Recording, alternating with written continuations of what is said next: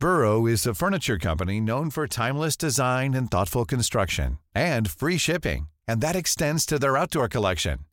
Their outdoor furniture is built to withstand the elements, featuring rust-proof stainless steel hardware, weather-ready teak, and quick-dry foam cushions. For Memorial Day, get 15% off your Burrow purchase at burrow.com/ACAST and up to 25% off outdoor. That's up to 25% off outdoor furniture at burrow.com/ACAST. Everyone knows therapy is great for solving problems, but getting therapy has its own problems too, like finding the right therapist, fitting into their schedule, and of course, the cost. Well, BetterHelp can solve those problems. It's totally online and built around your schedule. It's surprisingly affordable too. Connect with a credentialed therapist by phone, video, or online chat, all from the comfort of your home. Visit BetterHelp.com to learn more and save 10% on your first month. That's BetterHelp, H-E-L-P. Millions of people have lost weight with personalized plans from Noom. Like Evan, who can't stand salads and still lost 50 pounds. Salads generally for most people are the easy button, right? For me, that wasn't an option. I never really was a salad guy. That's just not who I am. But Noom worked for me. Get your personalized plan today at Noom.com. Real Noom user compensated to provide their story. In 4 weeks, the typical Noom user can expect to lose 1 to 2 pounds per week. Individual results may vary.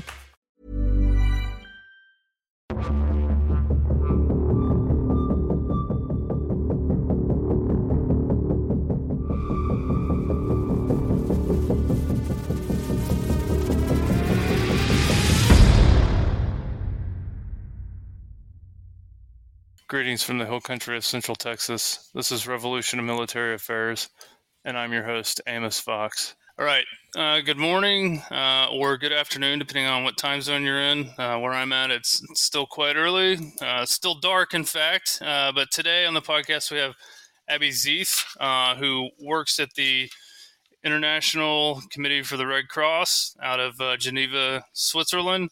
And so that's why I say afternoon, because it's afternoon for her. But anyhow, she is the legal advisor at the Arms and Conduct of Hostilities Unit at the ICRC's Legal Division.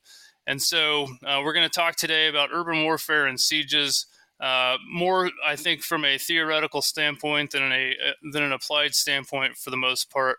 But I wanted to talk with her about this because we've had experience working together in the past. We've participated in a conference together at Harvard University that was really, really insightful on sieges right at the beginning of February, or it was, I guess, March, April 2022, right after Russia had invaded Ukraine. And so it was very timely.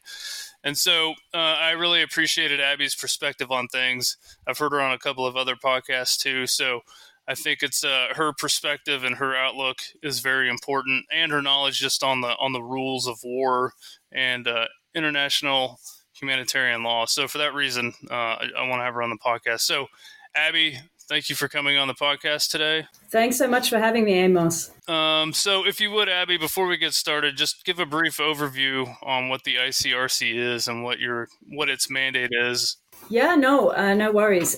So the International Committee of the Red Cross, we were established in 1863.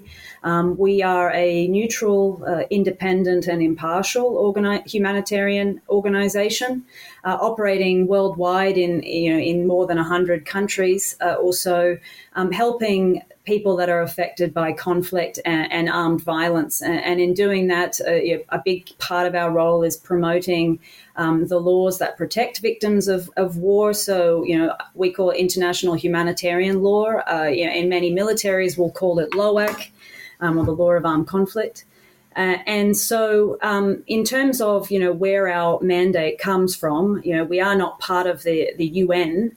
We are sort of a very separate organization, and our mandate actually comes from the Geneva Conventions themselves and the additional protocols, as well as the statutes of the Red Cross and Red Crescent movements. So we are part of, the ICRC is part of a broader international movement, or an umbrella, under the umbrella of it. And so we work alongside and very closely with with national societies, in particular countries where we operate, who are often, the first responders in armed conflict. So for folks that aren't aware, the ICRC also, if you go on their website, it has all the answers to all your questions about international humanitarian law in terms of like what does the law actually say. And there's just a plethora of very, very useful information, both from the scholarly side, also from the analyst side, also from the military practitioner side. So if you're looking for good information on what are the rules of war, using air quotes on that phrase there, and just a lot of good case study work, the ICRC's website provides a lot of that. So with that, today we're going to jump into a discussion on urban warfare and sieges, I think in particular to a degree. And so urban warfare, we're going to talk about that because it's become, again, it's quite prevalent today. And there's several good reasons for why it's become so prevalent today. And the challenges associated with that, not necessarily from the military side, but from the civilian and protection of civilian side, which is where Abby's expertise comes in today. So with urban warfare, I think I'm just going to throw a couple ideas out and then I'm going to pass it over to you, Abby. But urban warfare, Anthony King's written quite a bit of really good work on why urban warfare is so prevalent today and why it's going to be even more prevalent in the future. And there's really, I think, two big conditions that Tony points out that are useful to highlight for our discussion this morning. One is that the size of military forces is constricted. They've gotten quite smaller, since the end of the Second World War, for example. And so a lot of urban warfare wasn't really noted during the Second World War, as Tony points out, because forces were so big that urban environments were just consumed in a small part of a bigger front that militaries operated on. And so you didn't necessarily hear about these big urban battles unless that urban battle was the operation itself, right? Like Stalingrad or Leningrad or something like that. There's that component, right? And then the other component is that cities are getting larger, right? So you've got smaller forces and larger cities. And those two things work together almost in tandem with one another to have this reciprocal effect, creating urban warfare being what it is today in terms of its prevalence and whatnot. Is there anything else on your side, Abby, that you've seen that relates to the contribution of urban warfare becoming so popular? And then what are some of the things from the civilian side that you think are important to note about urban operating environments that don't necessarily apply to, say, fighting out in the open desert? Yeah, no, I mean, I don't think I can add much more beyond what you already said, Amos, in terms of the reasons why fighting comes to the city. A lot of the time, I mean, it's as you said, demographics, the strategic value of cities. And the size, strategies that end up drawing fighting into an urban area, of which that has to do also with force size, combat density, like sort of the point Anthony King makes in his excellent book, and in line with a number of the points you've made in some of your great stuff that I've read. I mean, in terms of the civilian Harm that's caused, by fighting in cities, well, there is a lot of it. It is one of the most devastating, forms of fighting for civilians. Of course, it's also the same. That's also the case for combatants. But from our side, particularly in the last few decades, we've continued to see urban warfare cause widespread death, injury, and destruction.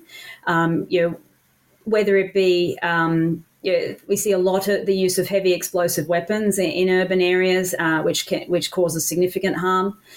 We, particularly when it comes to besieged urban areas, we see challenges in terms of getting commodities into the area that you need for civilians to survive. Essentially, it's sort of. Whether it be from the bombardments themselves, but also checkpoints and restrictions of movement, counter mobility activities, restrictions on humanitarian aid, just some examples. Some of the other big challenges in terms of when fighting comes to city has to do with the severe disruptions to essential services that happens. So, we think of electricity, healthcare, water and sanitation, and food production and distribution as some examples. And the disruptions can come for a range of reasons.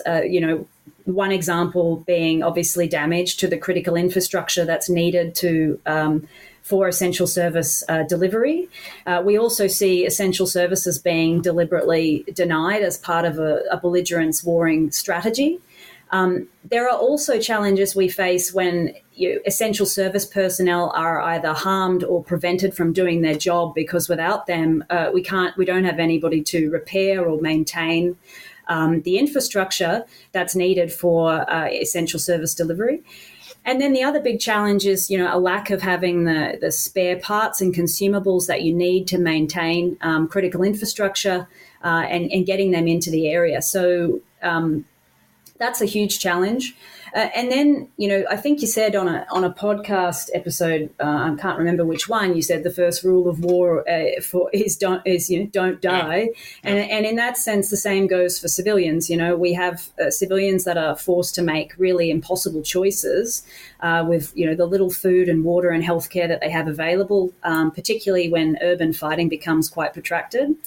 And they have to, they will face, consequences that are often cumulative and long-lasting and not always visible. So, particularly in besieged and encircled urban areas, we hunger, dehydration, illness and disease, and death, obviously. So.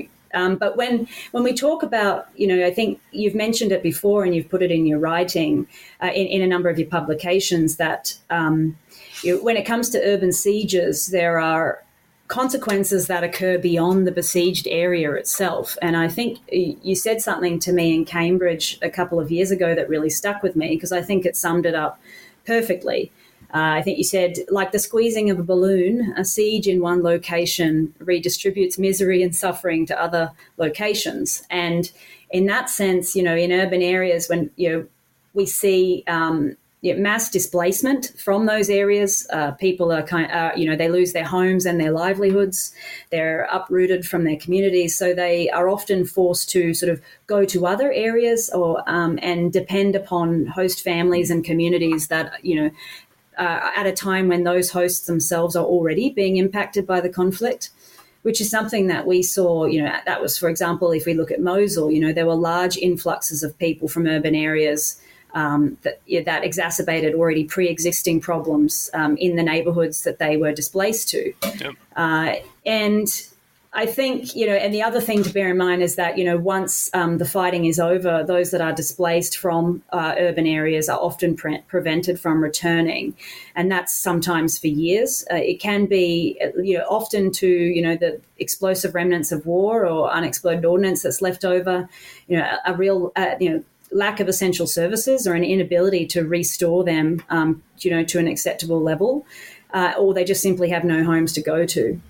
So, and I think the other really important point to bear in mind is, for when it comes to urban sieges in particular, no two sieges look the same. Yep. And the humanitarian conditions themselves are going to depend on a range of factors.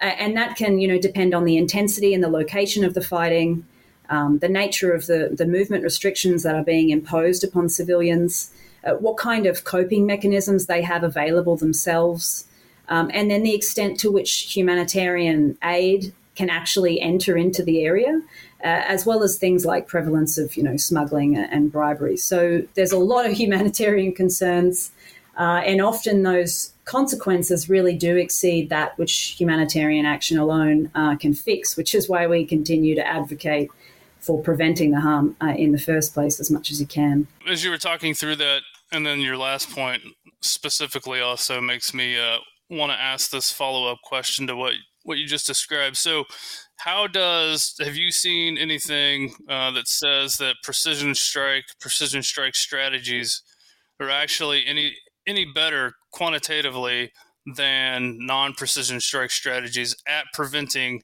civilian casualties, the destruction of essential services, etc.? Yeah, it's a big question, Amos, and I know that I think you wrote a very interesting piece on the precision paradox. Mm-hmm.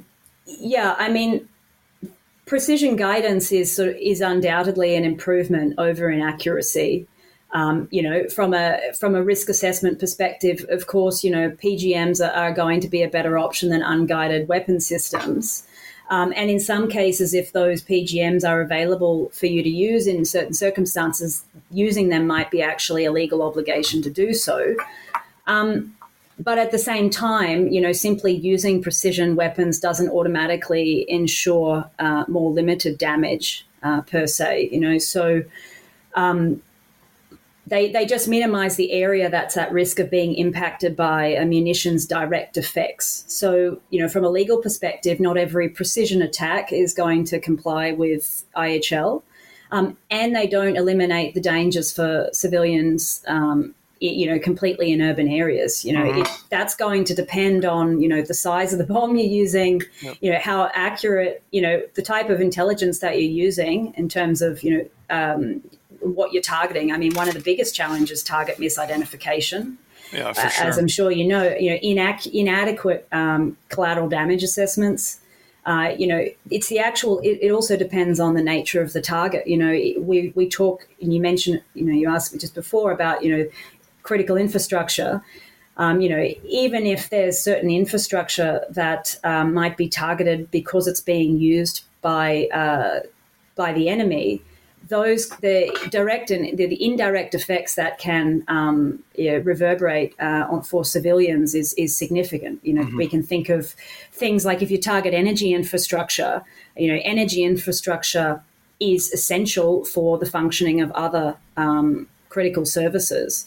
So, and often, in many of the cities where we operate, there are not a lot of redundancies built into energy infrastructure. So you go after that, the civilian harm risks are huge. So I guess, and there are a number of other factors that can impact, how effective a PGM is and the risks of civilian harm. But yes, I guess the question that you're asking me is really, does it make a difference if you use precision weapons across an urban battle space if at the end result is you're destroying the entire urban area? And I mean, it's a really important thing to be considering. It's not going to reduce the civilian harm if you're using precision across an entire battle space. It's also very expensive. Yep. In the end, the consequences we're left with look very similar to what you see in the Second World War, and the aftermath of that is significant, and can take years to decades to rectify. I agree with you. I think that it's also there's an interesting dichotomy perhaps emerging now too with PGMs, because to this point, PGMs and precision strike really, if we're talking about true contemporary PGMs, like they've only really been used in this counterinsurgency, post 9/11 type scenario where it was essentially chasing individual bad guys or small groups of bad guys and targeting that way, and using precision strike in that capacity, which, as we've seen, even at the tail end of the war in Afghanistan, we didn't always get right. And we're transitioning from that to how do you use PGMs in this large-scale combat operations type scenario.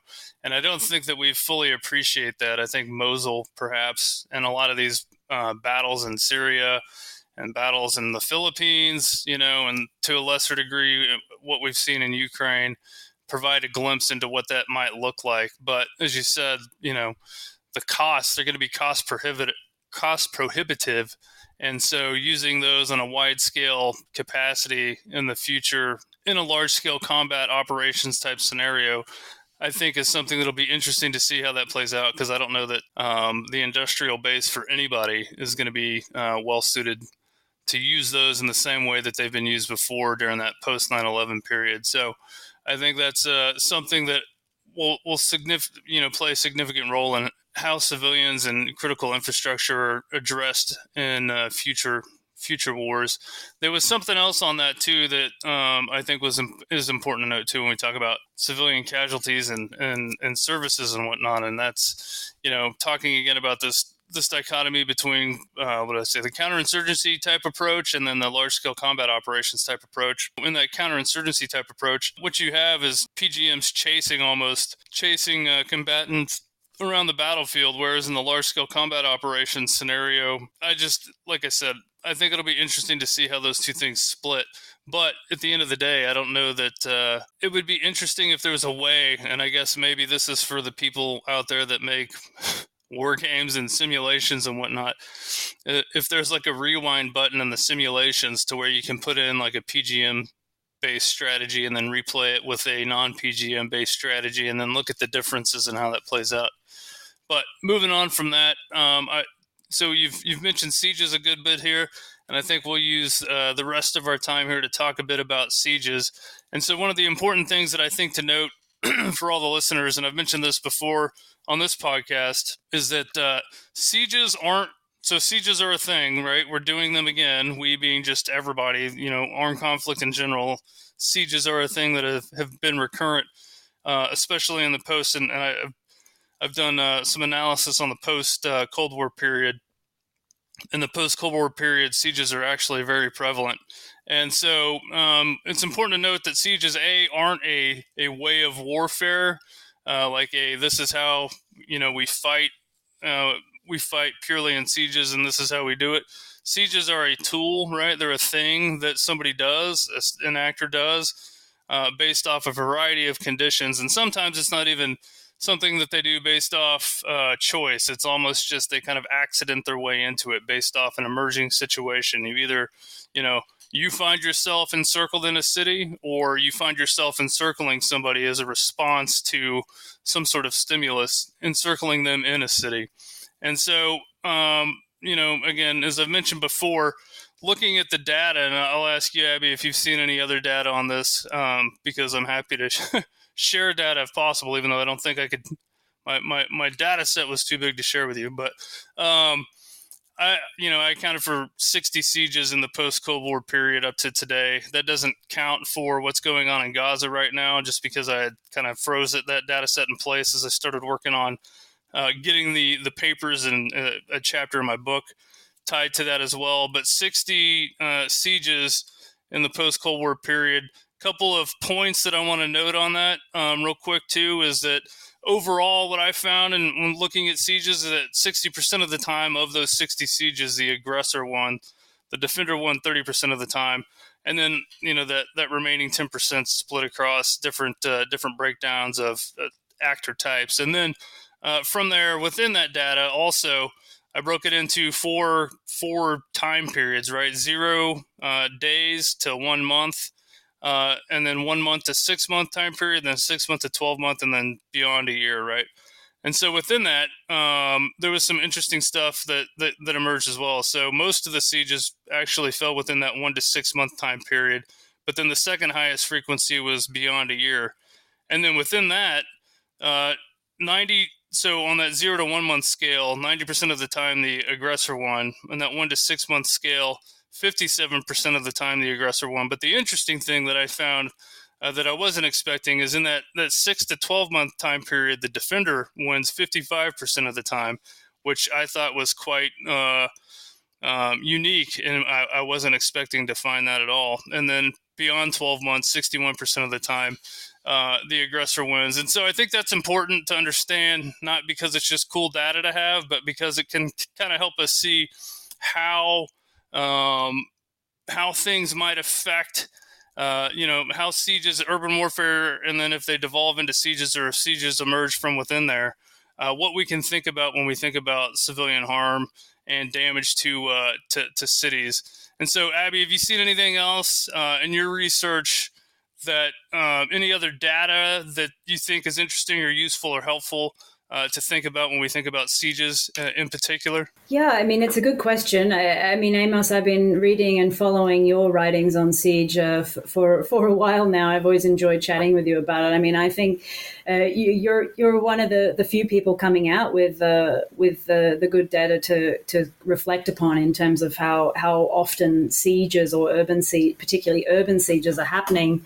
On today's modern battlefield. I mean, We've certainly, from our experience at the ICSC, we've seen, firsthand the impacts of siege or urban sieges, in every region in recent years. And so there's a lot of, there's a lot of organizations that have published the data on the civilian harm that's caused from siege and encirclement in various aspects. And one example coming immediately to mind was PAX. I mean, PAX did an interesting, published a lot, I think, during as part of the sieges in Syria. I think they called it Siege Watch.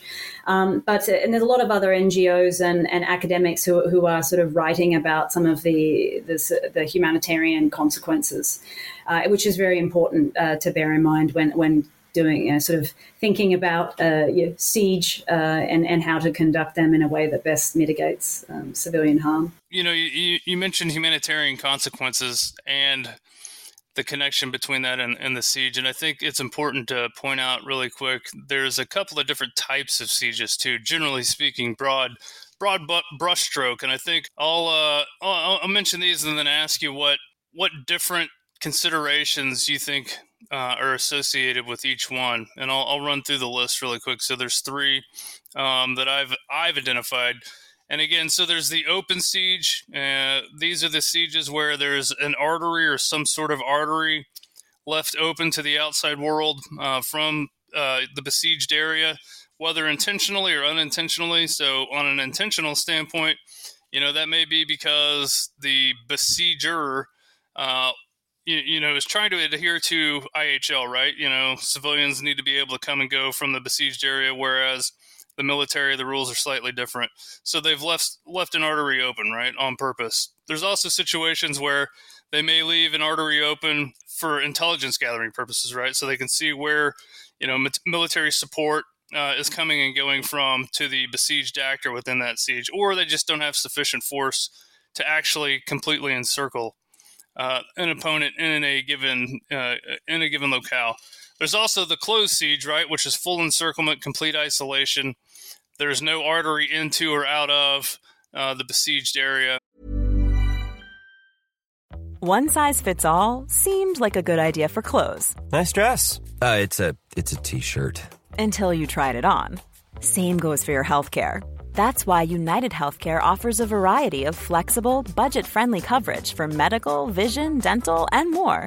So whether you're between jobs, coming off a parent's plan, or even missed open enrollment, you can find the plan that fits you best. Find out more about United Healthcare coverage at uh1.com. That's uh1.com. Everyone knows therapy is great for solving problems. But getting therapy has its own problems too. Like finding the right therapist, fitting into their schedule, and of course, the cost. Well, BetterHelp can solve those problems. It's totally online and built around your schedule. It's surprisingly affordable too. Connect with a credentialed therapist by phone, video, or online chat, all from the comfort of your home. Visit BetterHelp.com to learn more and save 10% on your first month. That's BetterHelp, H-E-L-P. And so the considerations there, I think are the area under siege is relatively small, or the force doing the siege is relatively large in relation to the area under siege, right? And so those are the two most dominant views in most people's minds, right? And I think a lot of times too, when they think about the siege, is really, and when you say that word and people say closed siege is what really comes to mind. But I think more often than not, the open siege is what reality really shows.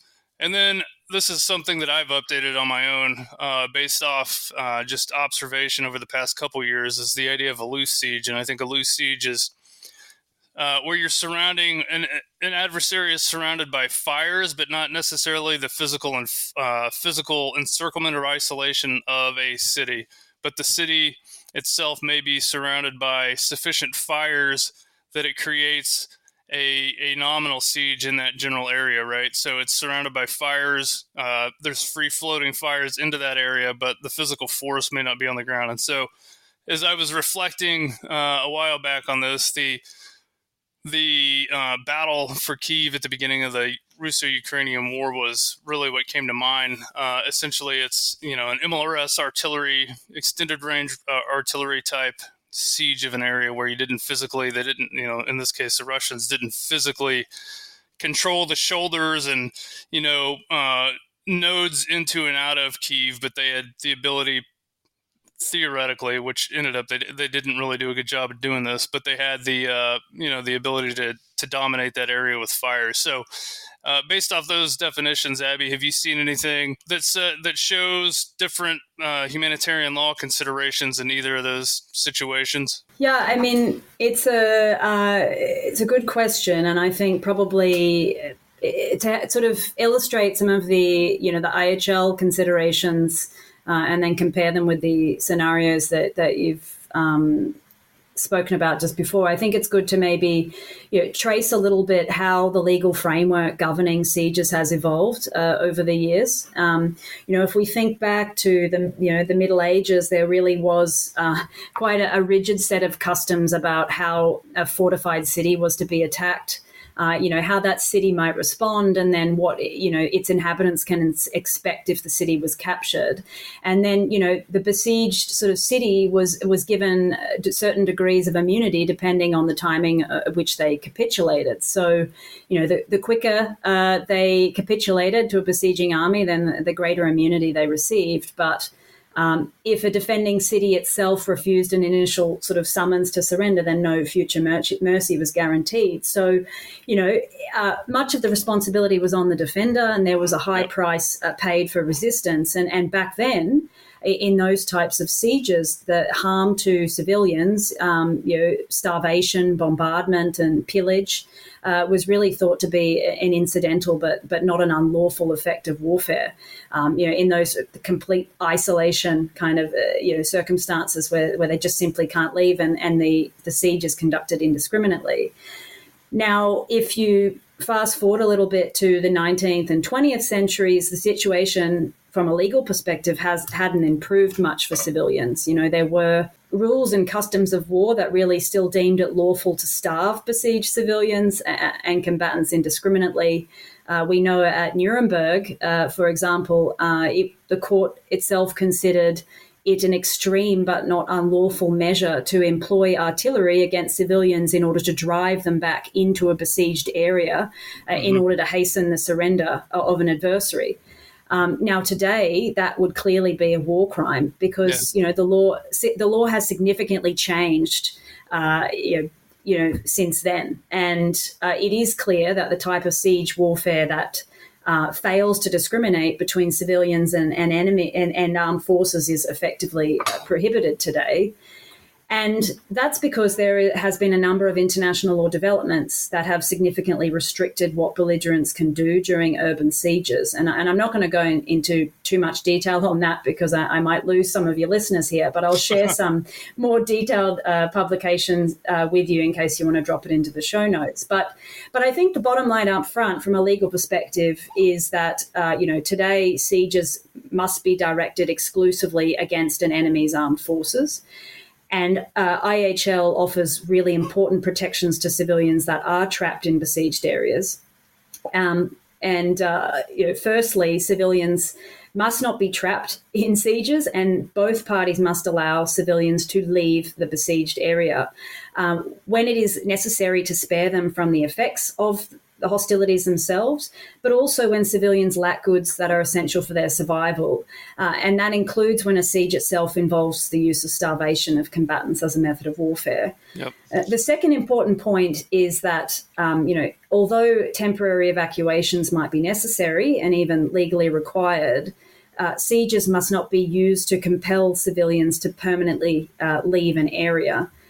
And then in that sense, IHL offers really strong protections to civilians that are fleeing or evacuating. So obviously, unlike the situation, Second World War, you can't attack civilians. You can't launch artillery at them to keep them in a besieged area. You have to ensure that any displacement of civilians that are fleeing or evacuating is only temporary. They have a right to voluntary return after once the reasons for their displacement cease to exist.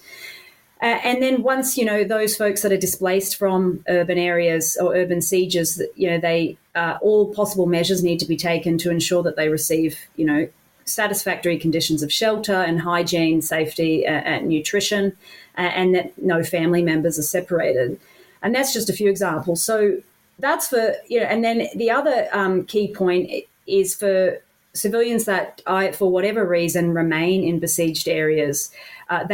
They must be protected. So, belligerents, whether it be besieged or besieging forces, are bound by all of the rules that, concern, how you conduct your hostilities, particularly the targeting rules. And we can think of, distinction, proportionality, and precautions being the main principles. But then in addition, the law of armed conflict has important rules on starvation and on humanitarian relief that are designed to ensure, in combination, that civilians are not deprived of supplies essential to their survival or they're made to starve. And so, and then there, of course, I can go into more detail on how humanitarian relief operations work and the rules apply there. But really, I guess the point I want to get at is that, this idea that, complete isolation that in a siege is permissible just simply doesn't stand anymore. Civilians have to be able to leave a besieged area if they wish. You have to protect civilians that are trapped within besieged areas, and that includes by allowing humanitarian relief in. So, and that's some particularly important messages that we emphasize here, because we do hear from some folks in militaries that, isolation is, the only priority when conducting a siege. But as I think you've said in one of your own pieces on this, you can't consider isolation in a vacuum. The law has evolved. Societal expectations have evolved. And, you have to ensure that civilians, that are trapped in sieges or displaced from them are adequately protected. Yeah, I think that also ties back to something that you had mentioned earlier when you mentioned the squeezing of the balloon and how we talk about that. The area under siege isn't necessarily just the only place that's affected by a siege. And you can go back and look specifically for some more near-term examples. That, the siege of Ilovaisk during the Donbass campaign, that 2014-2015 time period in the Russo-Ukrainian War, where it wasn't just the area under siege, like Ilovaisk itself that was smashed during that period, but the arteries inside and outside, not inside, the arteries, the nodes outside the city that supported operations inside the city from both sides were also attacked in that situation and caused a lot of damage there. And you saw the same thing at both the Baltova, but also Donetsk Airport, like the small town of Pisky. Again, I'm horrible with pronouncing Ukrainian words and town names, but it was a small town just outside Donetsk Airport. I think it was like 2.5 miles away, but it changed hands several times itself between the Russians and the Ukrainians, because it was a support node for the city, but then it was also for the siege of Donetsk Airport. But it was also essentially a casualty collection point for the Ukrainians, as they would bring forces out of the city when they had the opportunity to. And so I think that that's something to keep in mind when we talk about that idea of isolation of an area, but then also the effects of allowing the city to remain open, or to have an artery that goes out, right, for civilians. That there are also nefarious actors within the world, as we've seen some of the heinous things that have occurred in Syria and other places throughout the conduct of war in the past, 20 years, where they may use that information also to continue targeting civilians, even though it is illegal. And I think that's just something to consider for really just about anybody that's involved in this space, whether it's policymakers, practitioners, whatnot, analysts, that those positions in and around sieges in which civilian populations are allowed to go to can also become points of contention based off the type of adversary that's involved in that conflict. So I think that's something good to keep in mind as we think about that. And then the last point I want to make real quick is, you talk about the rules of sieges back in the back when siege warfare was an actual form of warfare. And it's, Tony King, I was doing research quite a while ago, and I'd asked Tony about, some references on positional warfare and anything he had on sieges. And he recommended David Chandler's The Art of War in the Age of Marlborough. And that book goes through and details like the math that these, like Vauban and all these people during that time period associated with how to conduct sieges, and how Marlborough and his engineers had sieges. So it's certainly changed quite a bit, and the rules are vastly different than what they once were. But anyway, with that, Abby, we're getting close on time here. Is there anything else that you want to mention that we haven't talked about as it pertains to urban warfare, sieges, protection of civilians, IHL, anything? Yeah, I think really just to kind of stress, the importance of militaries thinking about, the reality of, contemporary siege and encirclement and in urban areas, because, as you've said, I think time and time again, there isn't enough, there aren't enough people talking and thinking about this in terms of, why these things are conducted, how they are conducted, and how to best, reduce the civilian harm that is often a cause for it. So, and I think continuing to have those conversations from a multidisciplinary perspective is really important, which is why I really thought the Harvard workshop a couple of years ago was so good. I think probably some of in terms of some of the things that would be important for the ICRC in terms of, trying to reduce the civilian harm caused by siege and encirclement is, trying to find ways to better mitigate the risks of harm caused by, bombardment and heavy explosive weapons in these contexts. There's a lot of work that's been done around this. Both, the ICRC's been working a lot on and advocating for change in this respect of, across a number of years. We've seen, 83 states, including the US, make political commitments to try and address the direct and indirect harm caused by these things in urban areas, as well as, the more recent, the US Civilian Harm Mitigation Response Action Plan that's also focuses on some of those issues. I think for the ICRC, I guess our two big, the two couple of things that we really are focusing on, in addition to, the heavy explosive weapons piece, is working on ensuring the resilience of essential services in the areas that, militaries are operating. Protecting and restoring, maintaining essential services is something that the movement, and in particular the ICRC and our national societies have been focused on for a long time.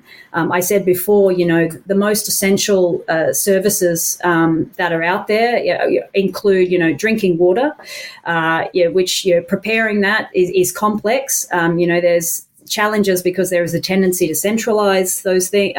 Emergency sources of water are not often available. It's energy intensive.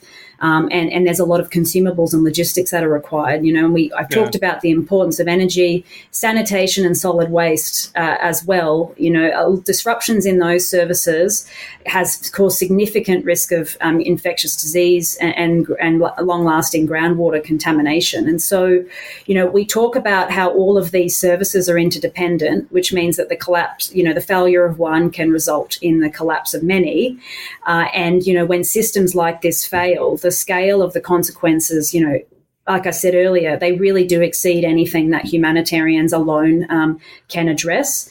I think, yeah, the average length in which the ICRC, the ICC is often, in every sort of conflict there is, but we don't leave after it finishes, and we're there for decades. The average length of time at which we're there is around 40 years or so.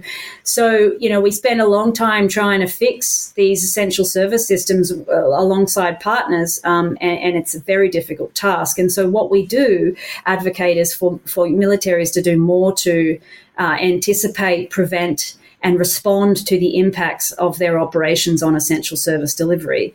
There are improvements that can be made in terms of doctrine and planning, particularly from when it comes to targeting, is a big one there. But then equally, we can't just focus on, infrastructure itself. We've got to focus on the people and the consumables that are needed for essential service functioning.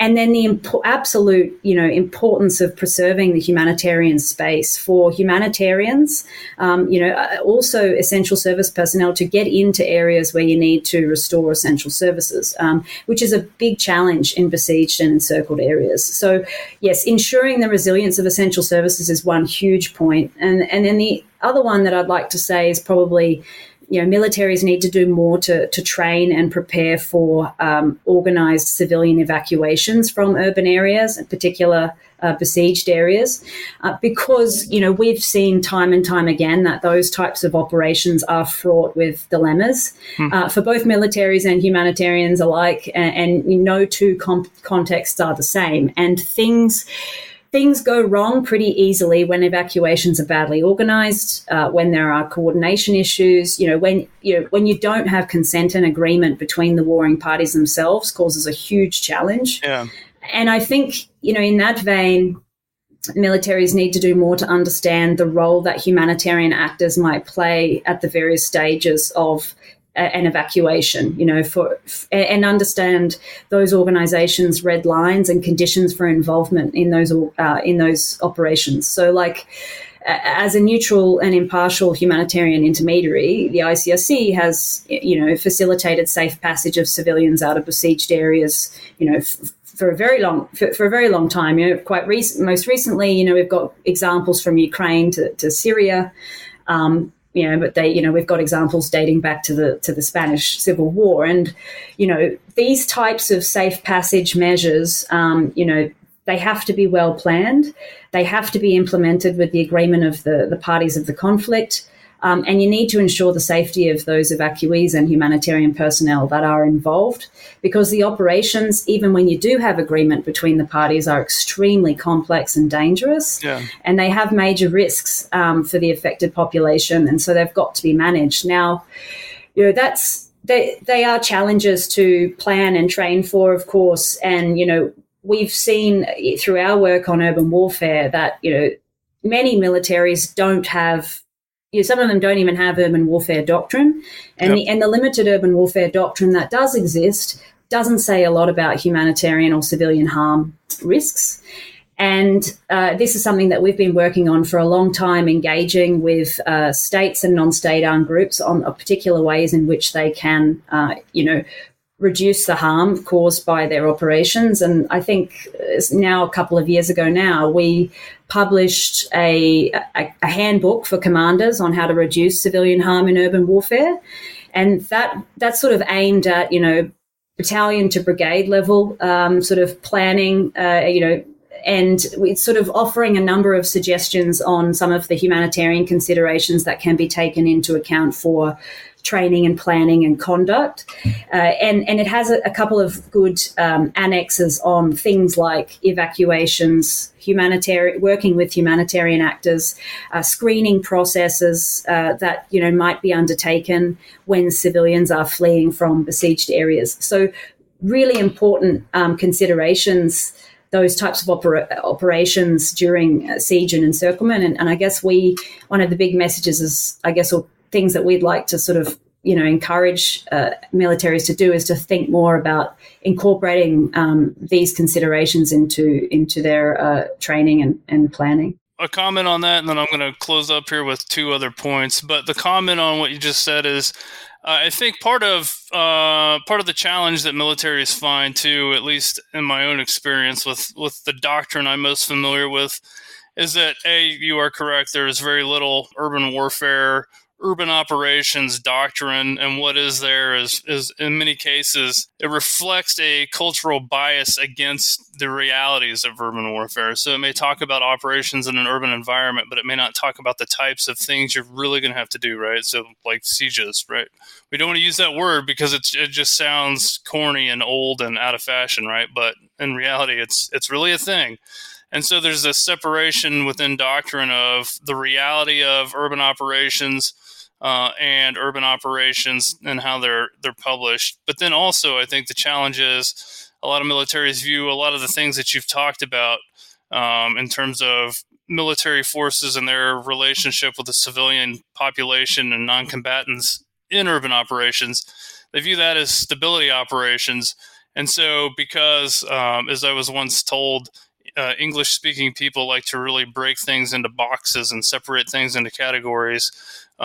There's not a good crossover between stability operations. If you want to classify the things that you've identified, right, the mitigating civilian harm and all those things, moving military forces, helping with the extraction of civilian populations from areas under siege and things like that, if that does fall into that way that stability operations have been characterized, then that term stability operations probably isn't useful, nor is that dichotomy between those different things useful, and it just needs to be batched together. And then within there, a lot of the discussions on stability operations are overly generic and don't place the operation in context of an environment, or if it does, it's all, because I think a large part of Western military specifically are bound by this 20 years of post 9/11 GWAT, global war on terrorism bias that they have. So when they talk about that, it's in the context of some sort of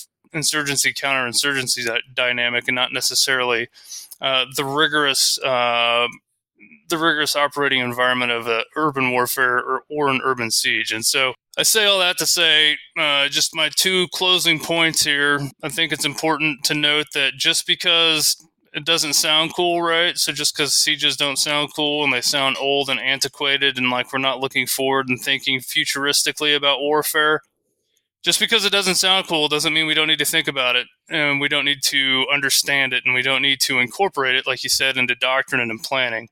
So that's point number one. Point number two is just because you don't think that you do it, despite evidence to the contrary in many cases, you being whomever, right?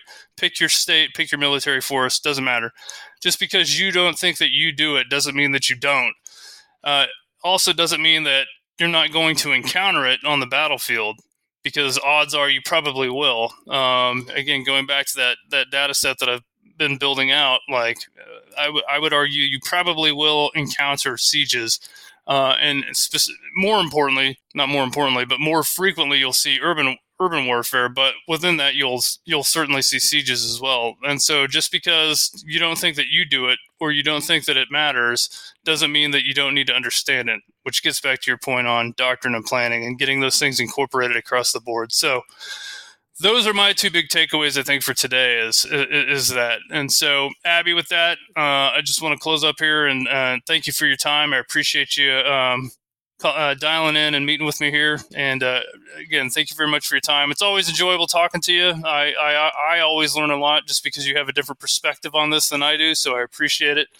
And thank you very much. Well, thanks so much for having me, Amos. I mean, yeah, right back at you. I really enjoy listening to your podcast, and I love reading your stuff. You're teaching me something new every time.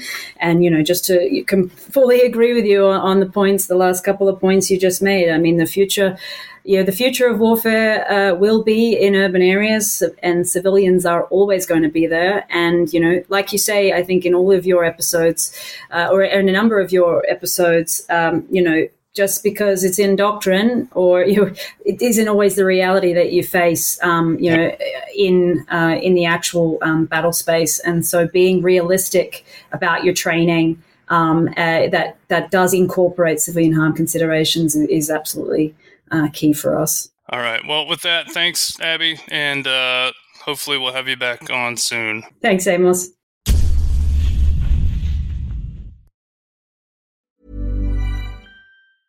Even when we're on a budget, we still deserve nice things. Quince is a place to scoop up stunning high-end goods for 50 to 80% less than similar brands. They have buttery soft cashmere sweaters starting at $50, luxurious Italian leather bags, and so much more. Plus, Quince only works with factories that use safe, ethical, and responsible manufacturing. Get the high-end goods you'll love without the high price tag with Quince.